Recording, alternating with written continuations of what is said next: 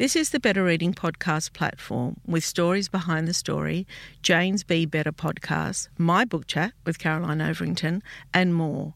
Looking for a particular podcast? Remember, you can always skip to it.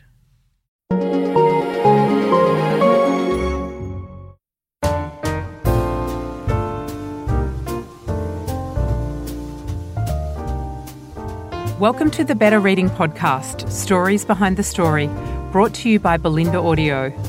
Listen to Belinda audiobooks, anywhere, everywhere. Hi, this is Cheryl Arkle from the Better Reading Podcast, Stories Behind the Story. We talk to authors about how they came to tell us their story. Alex Bradfield, welcome to Better Reading. Thank you so much, Cheryl. I'm very excited because I'm a big fan of Better Reading on Facebook and in podcasts, and I just love listening to you and the authors. Yeah, well, I know that because you sent me an email recently just after my mother died, and it was just a beautifully written, very, very perceptive email, so thank you. Well, I feel for you. Alex, let me introduce her. She's a former relationships counsellor, career strategy consultant, and a columnist for the Herald Sun. She co-wrote a book called Job Loss, A Family Affair. Today, she's talking about her new book, Energy for Life, and it's a practical guidebook about health and well-being in the second half of our lives, in which Alex interviews experts for their advice. She also learnt a lot from her parents, who were once the oldest couple in Australia. Tell me about that. Well, they were 206 years old together. We know about centenarians, but to have two in a couple is, I think, unique. Good genes. Well, people all say that, Cheryl, but what interested me about them was the fact that they lived such a long life, and yet no one else in their family had that longevity. And in fact, this book is not about longevity because the purpose of it was really about feeling good during the day, but I'm diverting. So I really began in retrospect to think about how were they different? What was different about them that may have meant a longer life? And what was different? Well, there were a lot of things. I think one, they were both lifetime learners. I remember my father, he went to a seminar to improve his tennis when he was in his 80s and came back and said, well, you know, people were so surprised to see me there, and I don't know why. And the same thing happened at my mother's 100th birthday when they danced together. Now, he was a younger man. We used to call him the toy boy. He was the younger man, but they danced at her 100th birthday. And once again, with the thank you letters, lots of people were expressing amazement about this, and they were surprised, you know. So another thing they did, they didn't harp on the good old days, you know, there's so many older people do, you know, it was, If they thought about something in the past, it was always to say, do you remember that party we went to when this happened? Or so it was always a happy memory. And otherwise, they were grounded in today. What are we going to do today? And let's plan for next week. So I'm living in Melbourne, as you know. I can remember calling them up on various occasions, and my mother said, the sun is shining. It's a Daylesford day. So they'd hop in the car and drive off to Daylesford. But they enjoyed their life. And my father wrote a couple of books in his 80s, one of which is a Belinda audiobook. Oh, there you go. Well, they're our sponsors and we love Belinda. I want to talk about, so, you know, as you know, my mother died very, very, very recently. And so we kind of started to notice things weren't right. She got dementia, but only recently. It was the January before COVID, and my brother told me that Mum couldn't put the key in the ignition of the car. And when we took her to the doctor, she was on no medication, nothing, and she was 83. I was equally surprised with that as the doctor was, but she had just lived such a full life, and she, like your parents, I think she kept young by interacting, you know, and she was blessed with so many grandchildren and great-grandchildren. And I think if you have young people around you, that kind of, I think, changes your attitude to life, you know. I agree. Yeah. I agree. And it's actually one of the things that my parents also did when I think about it. There weren't many people around who were as old as they were, so they kept adopting younger people. I think that did make a big difference. It really does. I mean, my mum was still playing on the rug on the floor, which I don't know if I can do with the great-grandchildren, that she had. So, but it does make you think and reflect. And I don't want to get sad about this because she really just had such a full, happy life. But, talking about longevity, do we need to live to 100 or do we need to live well to whatever we get to? I think the latter, Cheryl. Yeah. And because my parents did live such a long time, some people think this book is about longevity. As I've said, that wasn't my purpose. No. Because if you live 30 more years, but you're not enjoying your life, what's the point? What's the point? That's exactly right. So talk to me about the book and how that came about. Well, as I mentioned, part of it was starting to get very curious about my parents and what on earth was it about them that kept them going. The other thing I began to notice is if something goes wrong with our health, we've got this wonderful medical fraternity. Thank God for them. They make us better, and they've got all kinds of tools at their disposal to help us. However, there's not a lot that doctors do in terms of helping us to live our best life in terms of health. And in fact, the last chapter is about, I interviewed all these people. So the last one I interviewed was an ICU doctor of 20 years. So he had a lot of medical experience. So did his wife, who was in a comparable career. He had a burnout, which doesn't surprise me, having worked in ICU for so long. And he realized he didn't know very much from medical school about looking after himself. So I have found people in my life who have been so helpful to me in terms of my waking up in the morning and feeling good about running through the day one way or another. And I wanted to pass on some of what I have learned. Do you know, I think it's really interesting, the perception of looking after yourself. I live alone, as you know, and I live in an apartment. Oh, well, I don't live alone. I've got a little dog called John. Yes. He's having his parlour day. He has one of those once every couple of months. But anyway, I live next door to a park and I'm still doing stuff. I box, I walk, I swim. But what I do love, Alex, and I don't know if I've ever said this on this podcast, is I do like an occasional afternoon nap. Yes. Right. Why not? But why not? Yeah. Do you know there is a real stigma around that? And also the nana naps, Oh, goodness, that's only for old people. I am married to a man who has had naps for as long as we've been married. When we married, I was in my 20s and he was in his 30s, and he used to have naps. And I thought, I'll do that when I'm in my 30s, which I didn't. But it's kept him going sometimes. Yeah. And that's listening to the body, isn't it? I'm tired. Yeah. But people say, I'm not able to get one in every day, obviously, because I have a job, but I really try to. But say, for instance, my sister calls and she'll say, oh, did I wake you up? Yeah, I was just having a little lie down. Oh, some people are lucky. Oh, there is a perception that if you're not working really hard and wearing yourself out. Yes. And busy. If you're not busy. Now, one of the chapters in the book, Simon, who is the founder of a lifestyle studio called Happy Melon, I was very interested when I first heard his personal mantra, which is busy is a reality. Pausing is a necessity. Stress is a choice. And I thought my first reaction was, stress is a choice. Stress is a choice. No, it isn't. I've got this and then this happened. But actually, he's so right. I mean, grief is a stress. And and he wasn't talking about that either.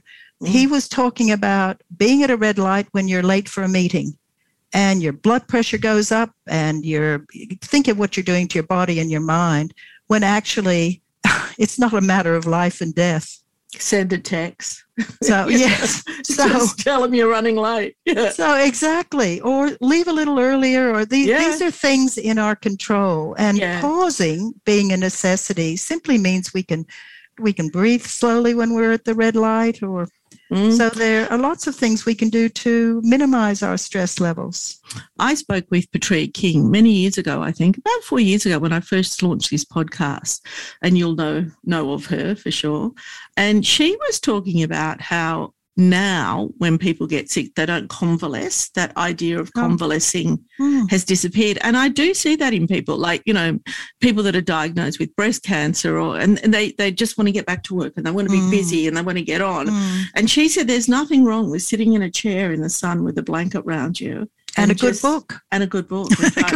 Yeah. And trying to feel better, you know, like just giving your body that rest that you need. So my mother died on a Saturday and we only had a couple of days to organise a funeral because it was Easter. And then if we hadn't had it then, we would have had to have waited a long time. So it was a crazy busy time. In my grief, I've begun to realise that 50% of grief is complete exhaustion. You know, it is so exhausting because the shock of the death is so exhausting. So you need to rest before you can actually start dealing with the other 50% of the grief. But anyway, I was lucky enough, really lucky enough, after the funeral, I have friends that live up in the North Coast and they invited me to their place for 4 days. They were so beautiful and they spoilt me rotten. And we swam in the ocean and we walked on the sand and, you know, they prepared meals for me. But I came back 5 days later and I saw my family. And again, you know, they're, oh, wow, you look great considering. Like, you know, everybody was shocked that I took the time out to get my energy back. But that is, it's how society thinks. You're not allowed to do that. Well, and yet they noticed how well you looked and they might have been a little envious that you'd had that time. But it is true. There seems to be this badge of how everyone says, how are you? You busy? But we don't have to. And of course, I'm lucky in a way because I'm of an age now where I'm not asked that question so much. And actually, I enjoy everything I do. So I am sort of busy. But I do take breaks. So talk to me more about the book and talk to me about some of well, firstly, what were some of the highlights of the people you interviewed? And secondly, what are some quick takeaways? Well, there's so many different tips in the book and I tried to make it accessible and I've heard from people that there are accessible things. Well, one of the things is I wrote this during 2020 when we were in lockdown. So, and people say, how long did it take? I have no idea how long it took. And of course, it was a collaborative effort. So I wasn't alone the way so many authors are. I was talking to the people I interviewed, and then I went through what they said and wrote it all out and maybe took out some of the terminology that may have been more complex than most readers want to get into in this sort of book, and then sent it back to them and said, is this what you said? Have I got it right?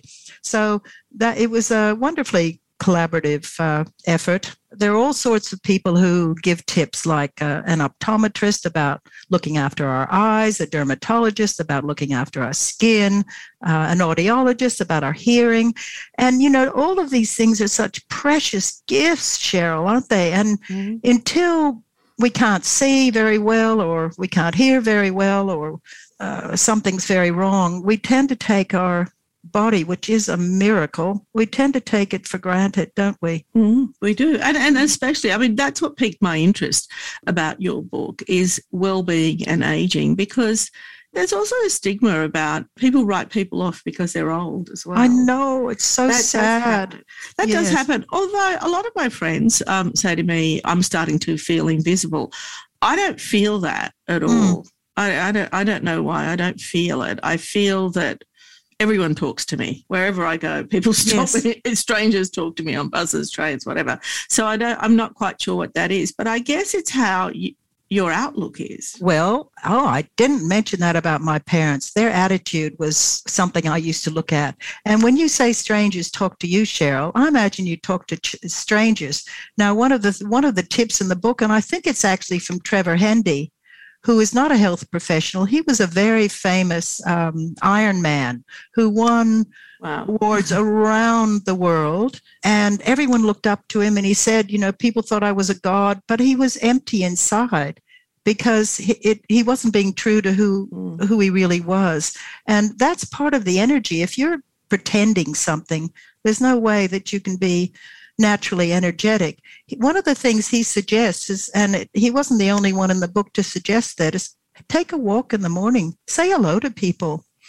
You know, once in a while, people won't respond. They'll look shocked. But on the whole, when you smile and say hello to people, they smile back. I chat to everyone. I chat to dogs in the street. I chat to little kids. I chat to people. And it's just, it makes me feel good. I hope it works for them also. And you're the same, obviously. Oh, yeah. I'm in the park every morning with my dog and we talk to everyone. Sometimes when I don't feel like talking, I put my headphones on and pretend I'm listening to something because I don't want to chat. But it is a community and that's what's happened. But even when I'm traveling, I think the thing, and you touched on this a little bit, you need to still have a curiosity about other people's lives. You need to listen. You need to ask questions. And I find that when I hear people's stories, obviously, because I do this podcast, but I do find that very fulfilling. But I also learn something. You know, every podcast, I will pick up something and learn something, not just about myself. I'll learn something about life. Of course, I learn a lot about you, but it is a learning process, isn't it? Well, it is. And that's part of having an interesting day, I think. Your readers are learning something when they're reading. And some people prefer, they're not so outgoing, perhaps, but they're learning on the printed page or however they're reading, don't you think?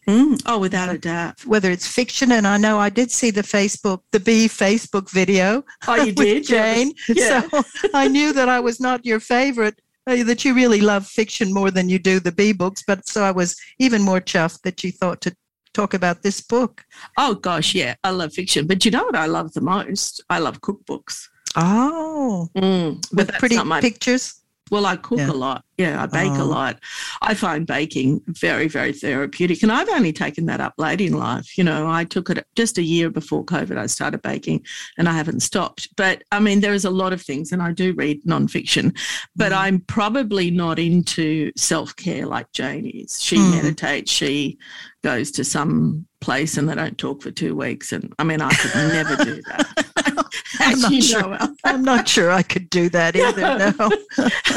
And she's always trying to get me to pause, which is great. You know, again, you're learning by talking to people all of the time, aren't you? And different relationships. Yes. Talk to me about how your career came about. Talk to me how you came to me today in this capacity as an author of this book. You mean my writing career? Oh, career, you know. Career. Well, where did you grow up? I grew up all over the place. My father was a naval officer, so we moved every 2 years.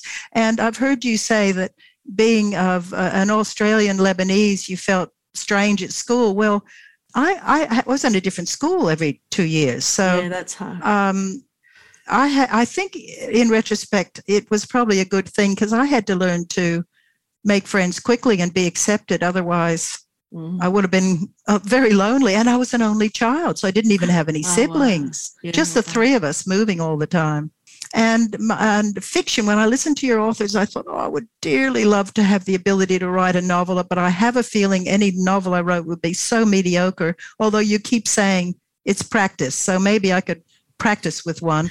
And it's never too late, Alex. I have it's seen never people too late. Publish at all ages. Yeah, anyway. Yes, my only fiction was when I was in grade 5 in Burlingame, which isn't too far from San Francisco, Burlingame, when I happened to be there for a while. I wrote a story when I was in grade 5, but after that, I've always...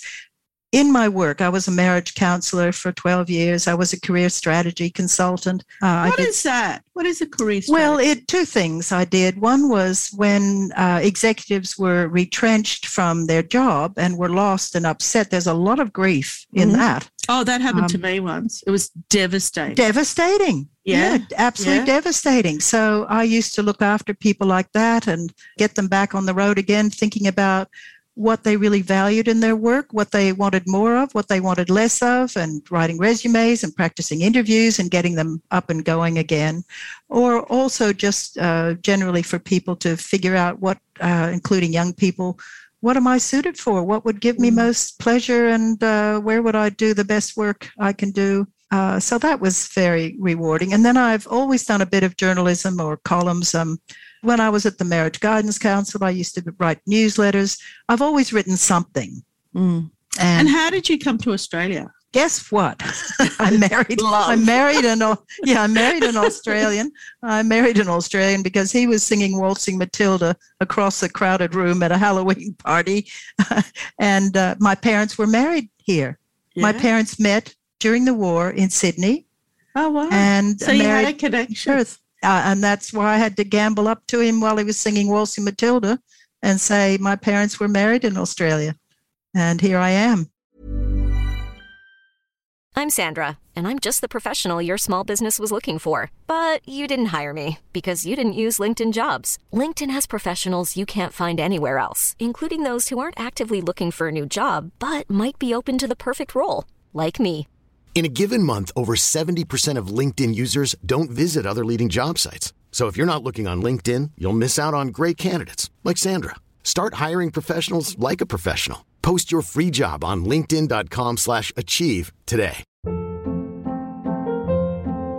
Hold up. What was that? Boring. No flavor. That was as bad as those leftovers you ate all week. Keke Palmer here, and it's time to say hello to something fresh and guilt-free. Hello Fresh. Jazz up dinner with pecan-crusted chicken or garlic butter shrimp scampi. Now that's music to my mouth. Hello Fresh. Let's get this dinner party started. Discover all the delicious possibilities at hellofresh.com.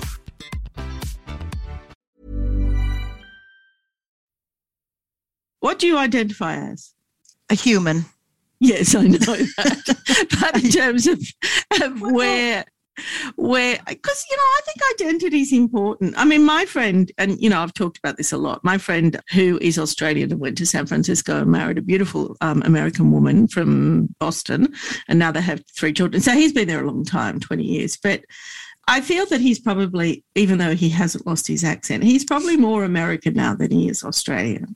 Do you think about that? Well, I honestly don't. I think possibly because I moved every 2 years growing up, that maybe my mother was English. She was English. So maybe there wasn't a really strong national commitment. And really, I left America in 1967. Yeah, wow. It's a long time. Yes, it's a long time. So I'm very happy to be an Australian. Yeah. Well, I'm glad you identify as that. I mean, often when I talk to fiction writers, you'll probably know this, like Peter Carey, for instance, he's still, even though he's lived in New York forever, he's still, most of his books, bar one, I think, most of his books are set in Australia. Yes, that's where his psyche and his imagination is. And place, his sense of place. And place, yes. That's interesting. I find that really interesting. So then you're here in Australia and you're working in those counsellor roles here mainly. I feel that counselling is a very hard gig because I'm a good listener and I like to hear people's stories, but do you have to come up with a solution? No. Talk to me about that. Well, I think it's actually inappropriate to come up with a solution, and most people don't want solutions. In the same way, even with this book, which I cherish, people don't want to be told what to do. Don't you think that's right? Oh, I think it's true, but that could drive me crazy. Like when somebody asks me, it's true. I am, and I know this about myself. If I ask you for advice, right, and it's the right advice, I will do it. I am that person. I'll execute that, right? But I have people that ask me for advice, even about cooking, any kind of advice. And I'll say, well, you'll need to add more curry or whatever. And they don't do it. And that I find very frustrating because if you want to affect change, and you obviously do because you're asking the questions, then you don't take it on board. It may be, you may have one of the secrets of learning, Cheryl, that, we have, particularly if you interact with a lot of people. I always think other heads I loved having other people's ideas, and they know more about, what do I know? I know what I've learned in my own lifetime. So different people have learned different things that I can gain information from. In terms of frustration, well, of course it was frustrating sometimes, particularly when you're with 2 people. And what I learned and often very steamy, aggravated when they come in. But I thought what I did often was I was almost a translator in 2 different languages. So I could hear one and respond to one, and maybe the other one heard something different in their partner because of the way I was talking to them, and vice versa. No, I didn't give advice. I helped them to get to a place where they could think differently and make some different choices. Or not. Do you think the path to well-being is it about being self-aware?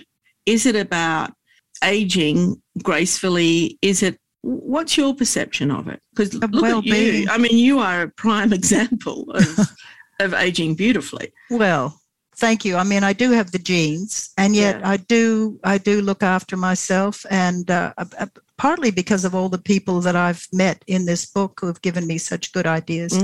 It's just important to me to feel well, because then I can keep doing things I want to do, Cheryl. You know, to wake up in the morning, and we've all had, you wake up in the morning, you feel like you're in glue, and you've got things to do, but you're not going to enjoy them or do them well. So I love waking up in the morning and feeling, you know, ready to go for a walk. I wish I had a dog with me to go for a walk like you do. But yeah, so I think we can learn to feel better. I think there are certain things we can do. And that was the reason I wanted so much to write this book, with lots of different ideas that people can look through and think, well, I wouldn't do that. No. Here's something that I might be interested in. Habits are extremely difficult to change. They're unconscious. We do so much in automatic. So I'm not saying it's easy to change habits, but there are so many easy tips that you can adopt. One of the ones that got me going was the joint mobility. And now that is so simple, and I tested it out and was amazed, because I was very tired one day. My knees were hurting, and I rotated. This is Elise Giovanni. She talks about rotating our joints, which is so easy while you're baking bread. Simple. I mean, yeah, that's right. And also, you're a swimmer. I'm a swimmer. And one of the tips was, don't stretch before doing your exercise. Wait until after your exercise to stretch. So before swimming, for instance, I make sure I'm just warming up those muscles and the joints that I'm going to use for that particular exercise. For swimming, a golfer can do the same thing. That kind of makes sense to me. I think movement is underestimated, because, you know, people are just like, they think exercise is having to go to the gym and having to do an hour's workout every day. And, you know, that is very hard for a lot of people. So, and some people don't like swimming, but walking and moving, just leaving your house or your apartment, I think is really crucial as we age. You're talking about two things. One is nature. You know, you talk about taking, and a dog is nature. You know, we don't have an animal, and I stop and talk to every dog in the street, whether or not the person at the other end of the dog has time for me to talk to the dog. So that's part of nature. But even if you're living in a busy city and you've got a tree or some grass or just something to connect with nature, that makes such a difference. The other thing about movement is that we need to move in the house. Now, whether it's you're in the kitchen, you're standing up in the kitchen, you're making bread, then you're sitting down and you're doing something. We need not to stay in one position for too long. Now, I might say that to your readers, because if there's a particularly good book, you can sit for hours just read, but it would be better to get up, move around, have a little stretch, and come back and read the next chapter. Do you know, during COVID, as I said, I live alone, and I really found it very challenging. I know. It was hard, really hard, and I'm sure it's hard for a lot of people out there. And I was lucky. Like, what I was finding hard was the isolation, but everything else, I was, you know, I didn't affect my work. I still had income and everything else. So I decided to give myself a project every day. Right, outside of work, because I wasn't seeing anyone. So I was allowed to have one person, and I had a friend that came over for lunch every Sunday. And so he had to tell me, he had to put in a request what he'd like to eat. And he was a dessert person, so it was usually dessert. And I'm not a dessert person. And it was, my only brief to him was that it had to be complex and that I had to work it out in the week. And do you know, that was very fulfilling, because I had to work on that almost every single day to deliver on Sunday. And I think that, as well as moving, that's brain movement. That's like us planning all the time. And I think, I mean, I'm a person that needs a project almost every day. That motivates me. And I think when you stop wanting to do things, that's problematic, don't you think? I do. And the psychologist in the book, who just happens to be our daughter, oh yeah, by the way, I thought she's a very wise psychologist. Yeah, I thought, absolutely. why go elsewhere? She talks about our values and being true to our values and what we do, but she also talks about purpose, which is sort of what you're talking about. You know, the daily purpose or guiding purpose, or without that, we're a little adrift. We are. And I've talked about this before, Alex. You would have heard me talk about happiness, and happiness is in the moment. But happiness, purpose, all those things. So when I wake up in the morning, I try to only concentrate on the happiness of the day. Oh, well, that is a gift. I mean, it may not be a gift. It's a skill, or it's a habit that you've developed. There's a chapter in the book about optimism. With a lot of detail about how optimism contributes to longevity and well-being. One of the things he talks about is, which we all know, is gratitude. Mm-hmm. So he suggests that every evening before we go to sleep, we write down 3 things about the day that we're very grateful for. Now, some people think, it's just been a regular day. Well, you know, a lot of people around the world do not have a hot shower. They don't have water. You turn a tap and we've got water to drink. Or you've met another dog in the street or a person to smile to. There is always something to be grateful for. So to write those things before you go to sleep and then think about them in the morning makes for a very different day. It does. In the days prior to my mother dying, so we as a family, because there's a lot of us, there's 6 kids, we took shifts in being with her and helping her with this transition. And I got the 5 a.m. shift because I am an early morning person. And the first 5 a.m. to 4 p.m. was really, really hard, right? And I got thinking about all those shift workers that I've never thought about before, you know. I mean, that is a long day and a hard day to go in when it's dark and you come out, you know, it was tough. And because of it was COVID, we weren't allowed in and out. So I thought when I got home that night, I have to turn this around, you know, because we can be doing this for a month. I have to make some kind of value out of that time there. Otherwise, it's, you know, I'm not going to be able to put up with it. So that's when I started writing little pieces about her. Oh, yes, fair. And also you had Chloe Hooper's book. And I had Chloe Hooper's book. At just the right time. Have you read it? No, I haven't. I know Chloe's mother quite well, and I've met Chloe. Do? Yes. All right. So I will read it. Yes. Yeah. A bedtime story, I think it's called. Do you know when I finished reading it, I sent Chloe a note and I couldn't even remember the name of the title of the book, but it didn't matter. It wasn't about that. It came at the right time for you, It came Cheryl. at the right time. But again, it's coming back to purpose. It's going back to making the most out of a really difficult situation, you know, putting a positive slant on it. And another thing too is interacting with the carers who I felt were beautiful people. You know, there was a young man there, and this is a story about making the most out of everything. So dementia patients don't sleep a lot. You probably know that. I didn't know that until Mum got dementia. So they're kind of awake 24/7. There was this young man at this nursing home. He would and I saw this because I started coming in at 5 in the morning. He would just dance with them. Oh, how gorgeous. How gorgeous. Up and down the corridor. Oh. He was like 24, 25. Oh, how divine. How absolutely divine. And I heard such a lovely story, whether it's apocryphal, whether it's real, but I heard about a granddaughter going to visit her grandmother who had dementia. And the granddaughter said, do you know who I am? Do you know who I am, Grandma? And the grandma said, well, I don't know your name, but I know I love you. Which is too heavenly, isn't it? Beautiful. Just, yes, it's too beautiful. Heavenly. So, but also in terms of reframing, I thought it was so lucky that you were able to get to your mother because you were far away. And what if she died before you could be with her? That was... I was very lucky. And my sisters, they said, you know, time to come home. And, so I did. And then one of my friends over there, who's a very senior in public health, she said, until she stops, you've got time. And she was still up and about then. So well, that's so good. Yes. Yeah. Painful, but special. Yeah. But lots of great support. And we celebrated a great life. You know, that's what it's about, is recognising it. And it happened in the order that it was meant to happen. You know, she was our mum and she was 83, 84. Talking about genes, and I've talked about this, she comes from a family of 9, right? Yes. Yeah. And only 3 of them have died in the last 2 years. Really? Which is quite extraordinary when you have a lot of children, and also because, you know, 3/4 of them are in a war-torn country. But think how much optimism, curiosity, guts it takes to leave Yes. all you've known, and come across to a new land and make a new life for your children. You see, so she had all of those elements that made for a good life, including making those cardigans for you. Yes. I liked how you said that in the email.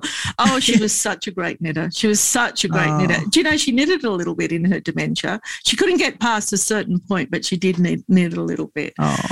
Alex, I feel as though we're kind of kindred spirits. The book is called Energy for Life. Thank you so much for your time today.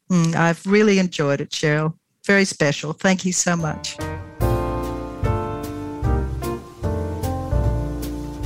If you'd like more information about Better Reading, follow us on Facebook or visit betterreading.com.au. This podcast is proudly sponsored by Belinda Audio. Belinda audiobooks are available on CD and MP3 from online booksellers and bookshops everywhere, or you can download from Audible, Google Play or the iBook Store.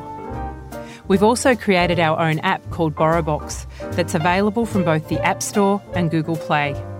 All you need to do to get it working is to download the app, join your local public library, and you'll gain access to the world's best collection of ebooks and e-audiobooks available for you to loan on your phone or your personal device.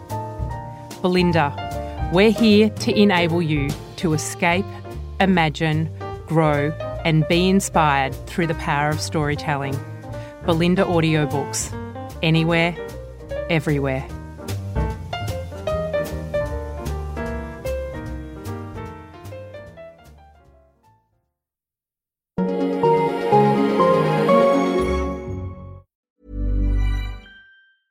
Imagine the softest sheets you've ever felt. Now imagine them getting even softer over time. That's what you'll feel with Boll & Branch's organic cotton sheets. In a recent customer survey, 96% replied that Boll & Branch sheets get softer with every wash. Start getting your best night's sleep in these sheets that get softer and softer for years to come. Try their sheets with a 30-night guarantee. Plus, get 15% off your first order at bollandbranch.com. Code BUTTERY. Exclusions apply. See site for details.